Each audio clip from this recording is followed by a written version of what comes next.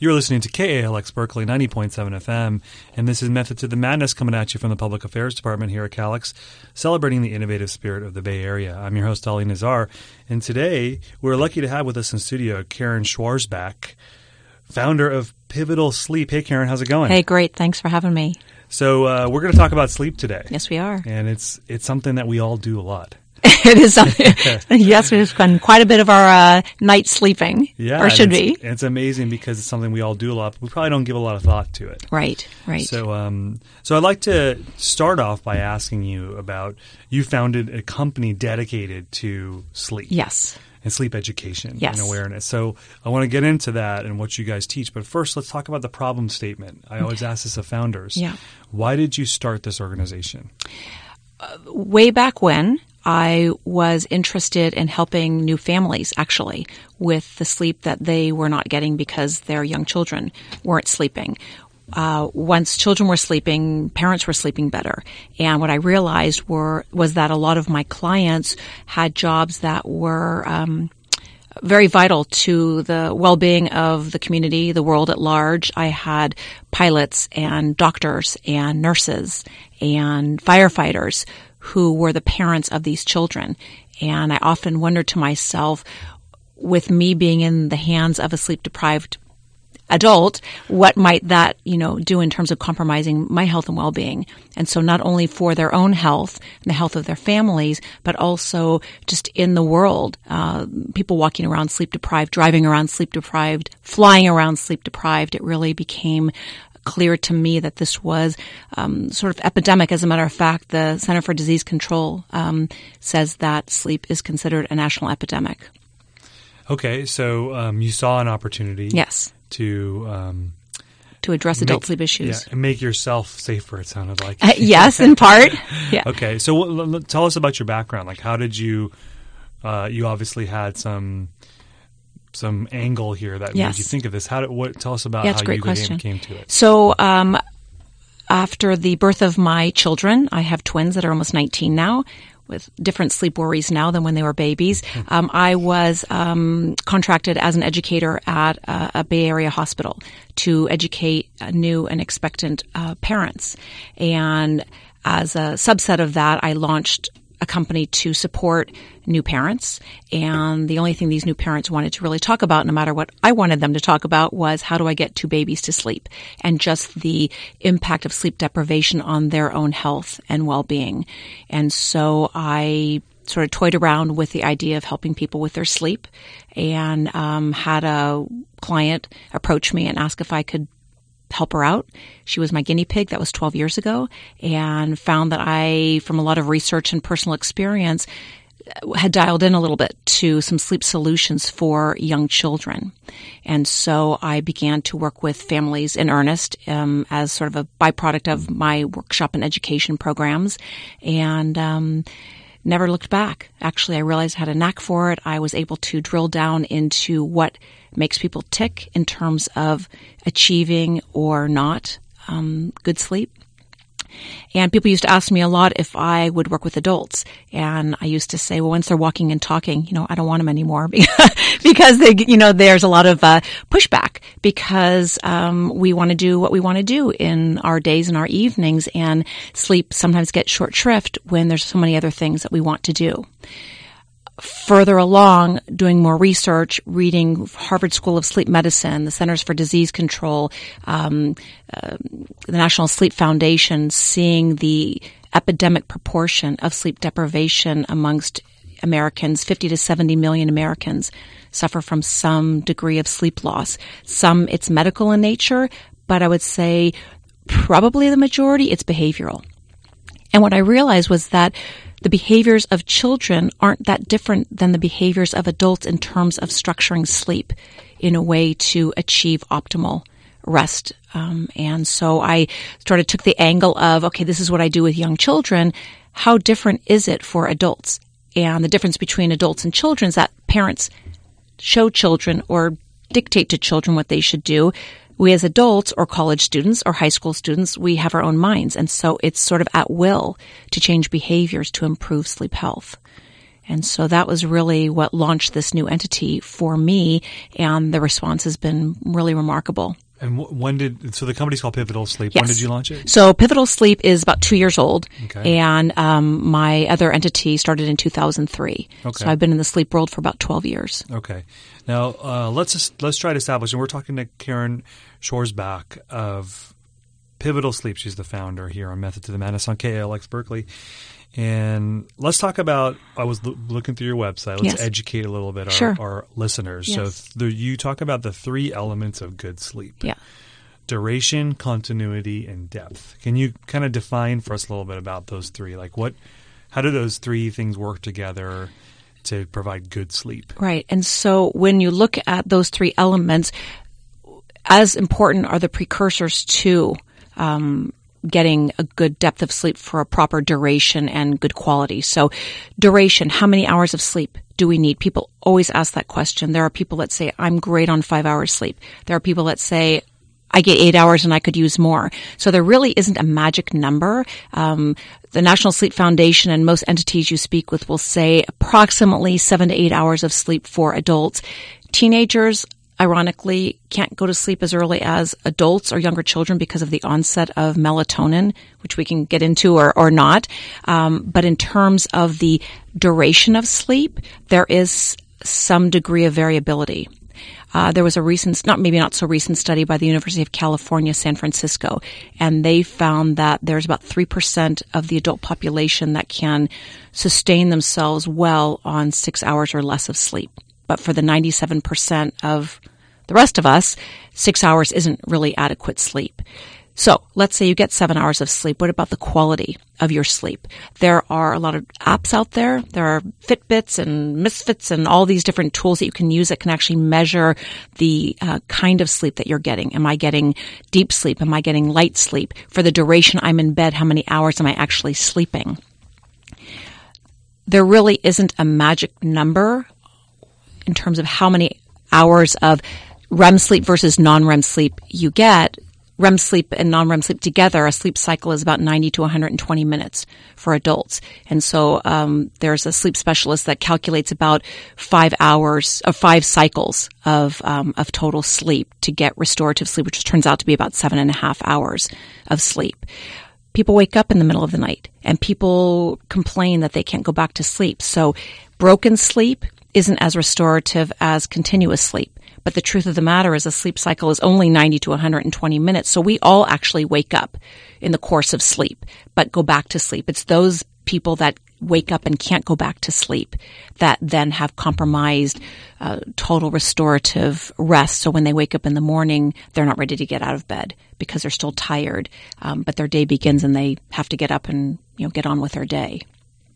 Yeah. So if you talk about in terms of the 3 elements, the duration, given the fact that everybody's unique and you can't prescribe for everybody, but right. The general guidelines is between 7 and 8. Correct. And then the 2 other factors, continuity. So I think what I heard you say is every 90 to 120 minutes, you're going to kind of rouse and reposition. Exactly. Reposition. And then that's the second component. And the third is depth. Right. And that's where you could get a Fitbit or something like that to measure. Is that REM? When we hear REM sleep, is that depth? Right. So there are, REM and non-REM sleep are both important elements of the sleep cycle. So when you're in REM sleep, your body is oddly in a state of paralysis. So your body that's how the Fitbit actually measures it. It's measuring movement. So when my body's not moving, I'm in my deeper state of sleep. REM, my brain is active, but my body's very still. When I'm in a lighter phase of sleep, my brain is in a lighter phase, but my body is more active. So how many cycles of REM or non-REM sleep you might be getting, is variable as well. So it's not like I have to get 6. People ask me, well, how can I ensure that I get more cycles of REM sleep? Well, 90 to 120 minutes is both of your 4 stages of lighter sleep, non-REM sleep, and then 1 stage of REM sleep. So it's your non-REM cycles cumulatively are longer than your REM cycles, but cumulatively it creates the restorative nature of your total sleep intake. So. Okay. All right. It's hard to kind of explain what it is I'm trying to say, but not everybody is getting full cycles because they're waking up from precursory reasons, which I'd be happy to go into and explain to you why people are waking up halfway through the night and they don't know if it's a REM or non-REM cycle that they're waking out of. Yeah, let's go there. Right. Why are they waking up? Okay, why are they waking up? So not dissimilar to young children, what happens during the day is impacting how you're sleeping at night. So things that people don't think about as impacting the depth of their sleep or the quality or duration of their sleep are things that we might do before we go to bed. For example, low blue light exposure, the smartphones, iPads, computers, that is emitting a low blue light, which actually suppresses the body's capacity to produce melatonin. And it can actually impact and disrupt our sleep. So for those of you out there who are on your computer until you shut it off and turn out the lights, you may fall asleep, but you wake up and you're not sure why. You're tired, but the low blue light exposure is actually suppressing the body's ability to produce melatonin. That's one. Another might be alcohol. A lot of people have their glass of wine. It sort of sends them off to sleep, but when the body metabolizes wine, it can be dehydrating and there's a sugar content, and so it actually can wake people up. So there's things that are happening in the earlier part of our day that's actually impacting why we're waking up in the middle of the night or not being able to fall asleep. And I did a talk over at Lawrence Livermore National Labs about a month ago. There were about 100 people in the room. And I asked the question, how many people have a hard time falling asleep? And maybe 20% of the audience raised their hand. And the next question was, how many of you can fall asleep but wake up? And the vast majority of people raised their hands. So that led me to believe that for many people, it's not the falling asleep part. It's the staying asleep part. I'm awake at 3 o'clock in the morning and I can't go back to sleep. So what do? I look at my clock and now I'm doing math and the light is red and stimulating and suddenly I'm awake and then I'm thinking, okay, if I can fall back asleep, I've got 3 more hours until I have to get up and be in class or whatever it might be. And so we're now disrupting our body's ability to go back to sleep because now we're in an active state of thought. And stress. And stress. It's like a downward cycle, I would assume. Exactly. And a lot of people also think they should stay in bed until they fall back asleep. And most experts will say if you're laying in bed awake and you can't fall asleep within 15, 20 minutes, you should actually get out of bed and go to a quiet, dimly lit place, not look at your iPhone or your computer. Don't watch TV. And have maybe a light behind your head and read quietly or listen to some relaxing music or play a guitar or something that's very relaxing. When you start to feel drowsy, to go back to bed. Okay, interesting. Well, we're talking to Karen Schwarzbach, founder of Pivotal Sleep here on Methods of the Madness on KALX Berkeley 90.7 FM. And we're talking about sleep. So thank you for going over kind of the basics. I did want to ask about melatonin. Yes. I'm not very familiar with it. Can you just explain what is it? Yes. How does it get created? And how does it relate to sleep? Great question. So I like to call melatonin the body's natural sleep drug. And so in between our eyebrows, if you will, we have the pineal gland. And the pineal gland secretes melatonin. Melatonin is the sleep hormone that our bodies use. Melatonin onsets around 9 o'clock at night and allows us, 7 to 9 hours of peak melatonin production. And so without melatonin, there are some people that take synthetic melatonin. There is probably some part of the population that doesn't produce adequate melatonin.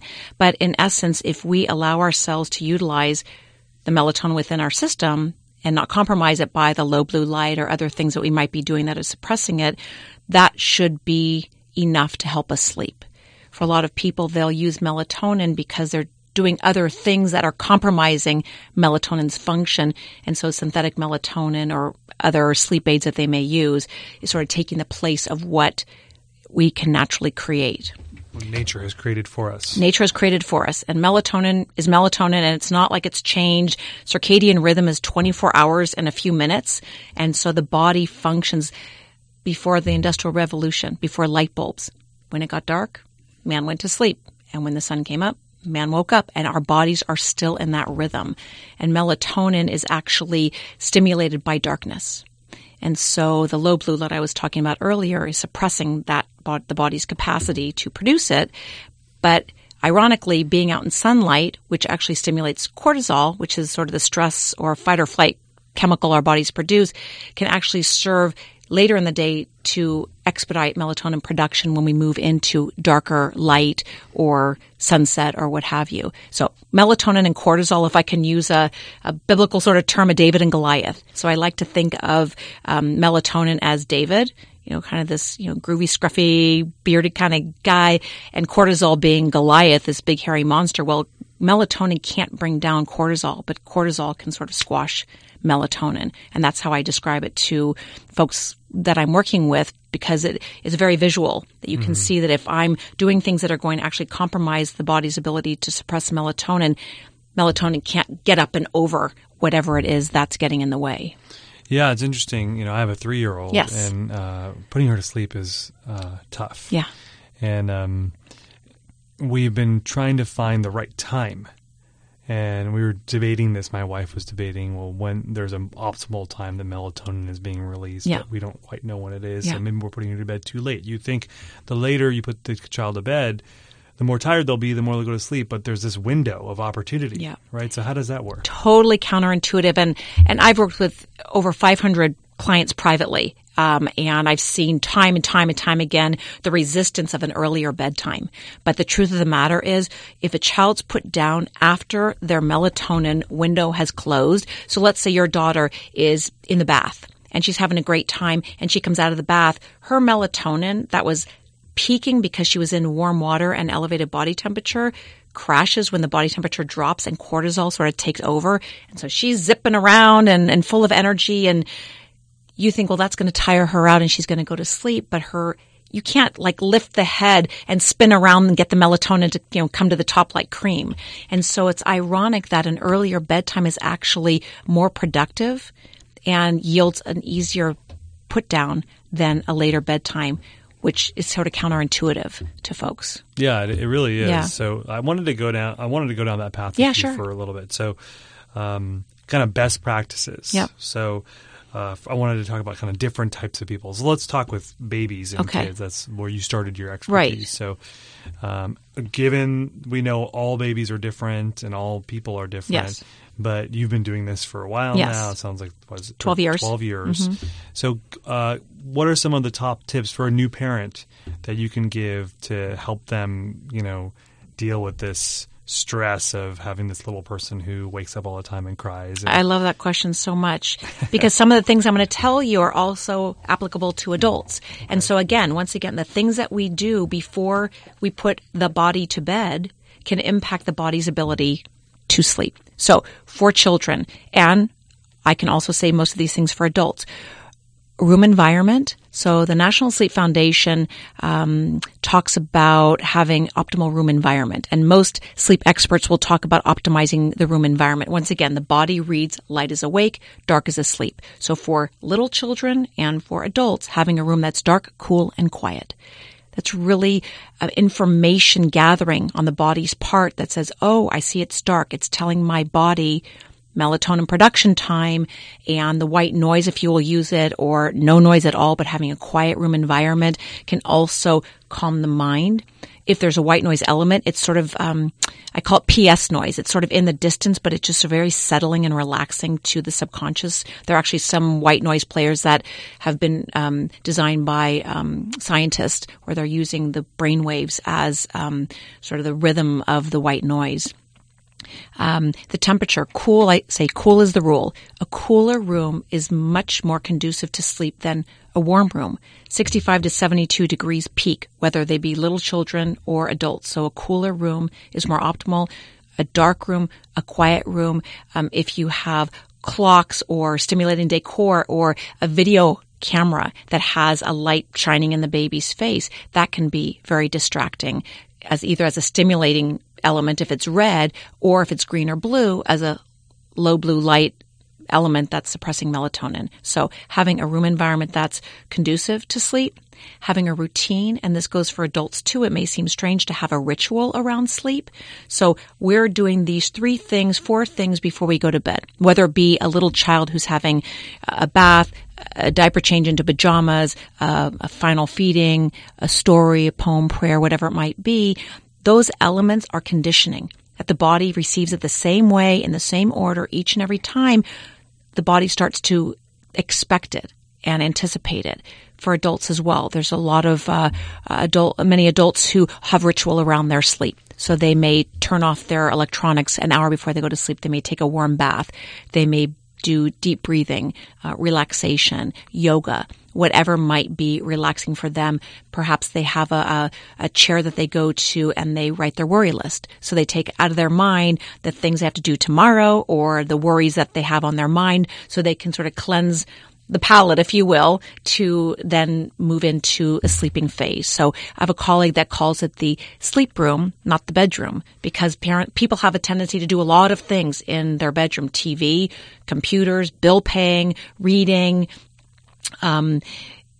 moving it or perceiving it as a place to sleep can oftentimes be soothing and relaxing for people because they're not stimulated by all the other things that might go on in a room. So for children to have these routines and environmental triggers, the same applies for adults. The third thing I would say, this is really, really important for children, and a lot of parents miss this, is nutrition. I call it fueling the car. For the body to be able to drive the distance like the car drives with gas in it, we need to optimally fuel it. So a lot of times a 3-year-old might be very carb heavy. Crackers, fruits, vegetables, which they could be wholesome. You could grow them in your backyard or get them at Whole Foods or wherever you might get them, but carbs are carbs. Protein sources are more sustainable and it can actually help the body fuel itself for more prolonged, more productive sleep. For adults, spicy foods, alcohol, obviously a lot of liquids, Red Bulls, heavy meats. There are a lot of foods that can actually impact the body's ability either to fall asleep or stay asleep, either because of it metabolizing in the system, or the spicy foods can be disruptive to the digestive process or what have you. So caffeine's huge. I had a cup of coffee on my way in here, and I'm one of those people that can turn off the lights after coffee later in the evening. But for most people, having coffee after 3 o'clock, so maybe 5 hours before you go to bed, for most people not having caffeine, whether it be a soda, a Red Bull, a coffee, and even decaffeinated beverages still have a degree of caffeine in them. So that's another No, if it bothers you, and that's what I say to everybody, whether it be an adult or a child, just to your point, we're all different. And caffeine may not bother me, but my computer might. And the computer may not bother you, but caffeine might. And so when I'm working with adults, I have them actually keep a baseline sleep diary. So I'm not going to give you any solutions. I just want you to observe yourself. Take yourself into the laboratory. Track your behaviors. This is what I did today, and this is how I slept tonight. So in the morning, you're reflecting back, here's what I did today. And in the morning, did I wake up in the middle of the night? Did I have a hard time falling asleep in the middle of the night? Well, look at that. I did. What did I do the previous day that may have been that trigger? Let's see what happens if I turn off my computer 90 minutes before I go to bed. Let's see what happens if I don't have that glass of wine, whatever it might be. And slowly but surely, we can start to pull out the triggers and leave in the things that really aren't disruptive to our sleep. Well, we're speaking with Karen Schwarzbach. She's the founder of Pivotal Sleep, and she's given great tips on how to manage your sleep. But I have a question for you. Yes. We're talking about babies and a little bit about adults. Yes. But, this show, I've interviewed a lot of people who have startups, and we're also on the UC Berkeley campus and have a lot of students. And students and people working at startups, they have weird schedules, and it's very difficult to have the routine that you're talking about. Yes. So how do you prescribe better sleep habits for people in that situation where they can't always control? They might have to stay up till 1 o'clock in the morning doing something, and they're on deadline, and that just happens in their lives. I think one of the greatest challenges I have working in or near the Silicon Valley is that we're dealing with a lot of high-tech companies and a lot of very busy executives or startup folks or what have you, that they're burning the midnight oil. And if they understood the long-term impact, because if I'm tired tomorrow morning, I'm going to grab myself a triple cappuccino and I'm good to go. I may start to fade around 3 o'clock. I just grab another one and I continue to go. But if folks understood the long-term impact of sleep deprivation, whether it be heart disease, obesity, depression, the ailments that can be a result of extended and prolonged sleep deprivation is pretty scary, but people don't look forward that way. They're sort of in the moment. So what can I do now to preserve the sleep that I am getting? I had a law firm in New York. The wellness director said, our attorneys sleep 4 hours a night, and they're not going to get more sleep than that. So please don't come here and tell them to sleep 8 hours, because that's not the prescription for them. So what can they do? So it's to make the sleep that they get count. And I'm not advocating 4 hours of sleep. So don't misquote me here, but for students who have finals, for folks that are in startups and maybe are talking to folks in India and they have to be up in the middle of the night for conference calls or what have you, there's been some research. There's a doctor in San Diego who actually has done some research around the optimal timing for physical restorative repair. So I'm not talking about the optimal time to sleep. It's the optimal time for your body to get its physical and psychological cellular repair. And those hours are between 10 and 2, 10 p.m. and 2 a.m. So I have almost 19-year-old twins, and I've had many conversations with them about, should I go to sleep at 11 o'clock and get up at 3 and study, or should I stay up till 2 and then go to bed? So we sort of have an agreement that rather you go to bed between 10 and 11, and then you get up pre-dawn and do your studying, because you're actually going to be more alert and you're going to retain more information than if you burn through and then just collapse at 3 to get up at 6 and start all over again. So that's just one example. It may not work for everyone, but it's just a suggestion. And this doctor in San Diego feels like she's really onto something. I don't have her name to give you, but I've been very curious to see really the long-term impact on the body's ability to stay healthy, sleeping that way.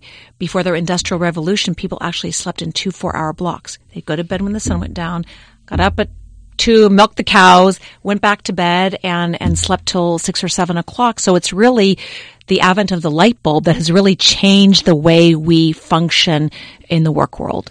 Yeah, it's interesting. There's so many different tactics. Like my when I started to learn a little bit more about sleep, and I would push myself in sleep, average like 5 hours a night. But what I started doing is that'll still happen during the week sometimes, but then I won't let that happen more than a couple days in a row, and then I'll try to do catch-ups. Right. So we're not on the long term. Like in a short term, if there's a window I have to do it. Right. But I'll always try to catch up. Right. And that seems to have made me feel happier and better. So people ask that question a lot. Can I catch up? If I have a sleep debt, can I erase the sleep debt? In the short term, you can probably reduce it. But if that's your lifestyle year upon year upon year, and you're sleeping till noon on Saturday, and then you're back on track, Sunday night at late hours, there may be long-term impact. So if I can share just a small anecdote, a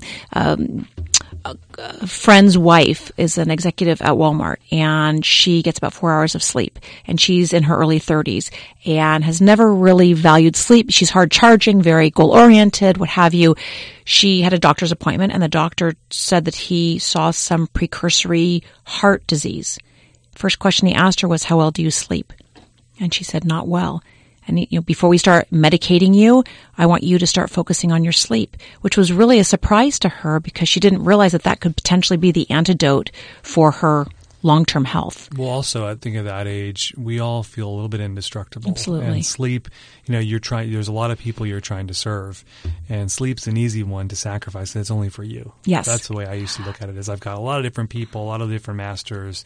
I can just cut that out and I can serve all these different masters. But, we're finding out more and more as the science comes out that that's a bad idea, because you won't be around to serve all those people. Exactly. And I would like to just mention, so the Harvard School of Sleep Medicine talks about the 3 pillars of health. It's physical activity, nutrition, and sleep. So I like to think of it as a tripod. If the one leg on the tripod is missing, that tripod can't stand. And so if people could just visualize that, yes, I eat well, I get my daily jog, but I'm completely sleep deprived. At what point is that going to catch up with me? I want to give just a comment to your question about students who have to stay up late and folks that are working long hours, just in terms of the low blue light. If being on the computer or other devices is your vice, you can actually download a program that will start changing the backlight of your computer from blue to yellow as the day goes on. So it's set to the clock. And one's called Pango Bright and the other F-Flux. And I may not be exactly spot on, but if you Google it, you can find a program that you can download that will actually help change the lighting. So you can be on the computer longer at night, if you will. And of course, your brain's still active, but at least your melatonin production isn't being compromised by that low blue light. There's also a company called lowbluelights.com, founded by two professors at John Carroll University in Ohio. And they worked for GE light bulbs for 30 years, making the brightest light bulbs they could, until they realized in their older age that was actually compromising people's sleep quality. So they founded Low Blue Lights, and they're about 80-something years old, and I tease them and say this is their penance, for stealing people's sleep for so long. And so they have a whole line of products that are scientifically designed low blue light glasses, screens that can go over your iPhone, your iPad, your computer, your TV. And it's just a sheet of amber plastic, but it's not just you go to Tap Plastics and get a piece of yellow plastic. That's very scientifically designed to help preserve melatonin production while you're on these devices that otherwise could impact. Well, great tips from our guest today, Karen Schwarzbach, the founder of Pivotal Sleep. So thanks for coming in the studio today, Thank Karen. you. And to learn more about her work and how you can get in touch with her, you go to pivotalsleep.com. Is that right? That's right. Any other way they should get into contact? That's the best way to reach me. Okay, great. And you've been listening to Methods of the Madness today on KALX Berkeley. I'm your host, Ali Nazar. Thanks for joining, everybody, and have a great Friday.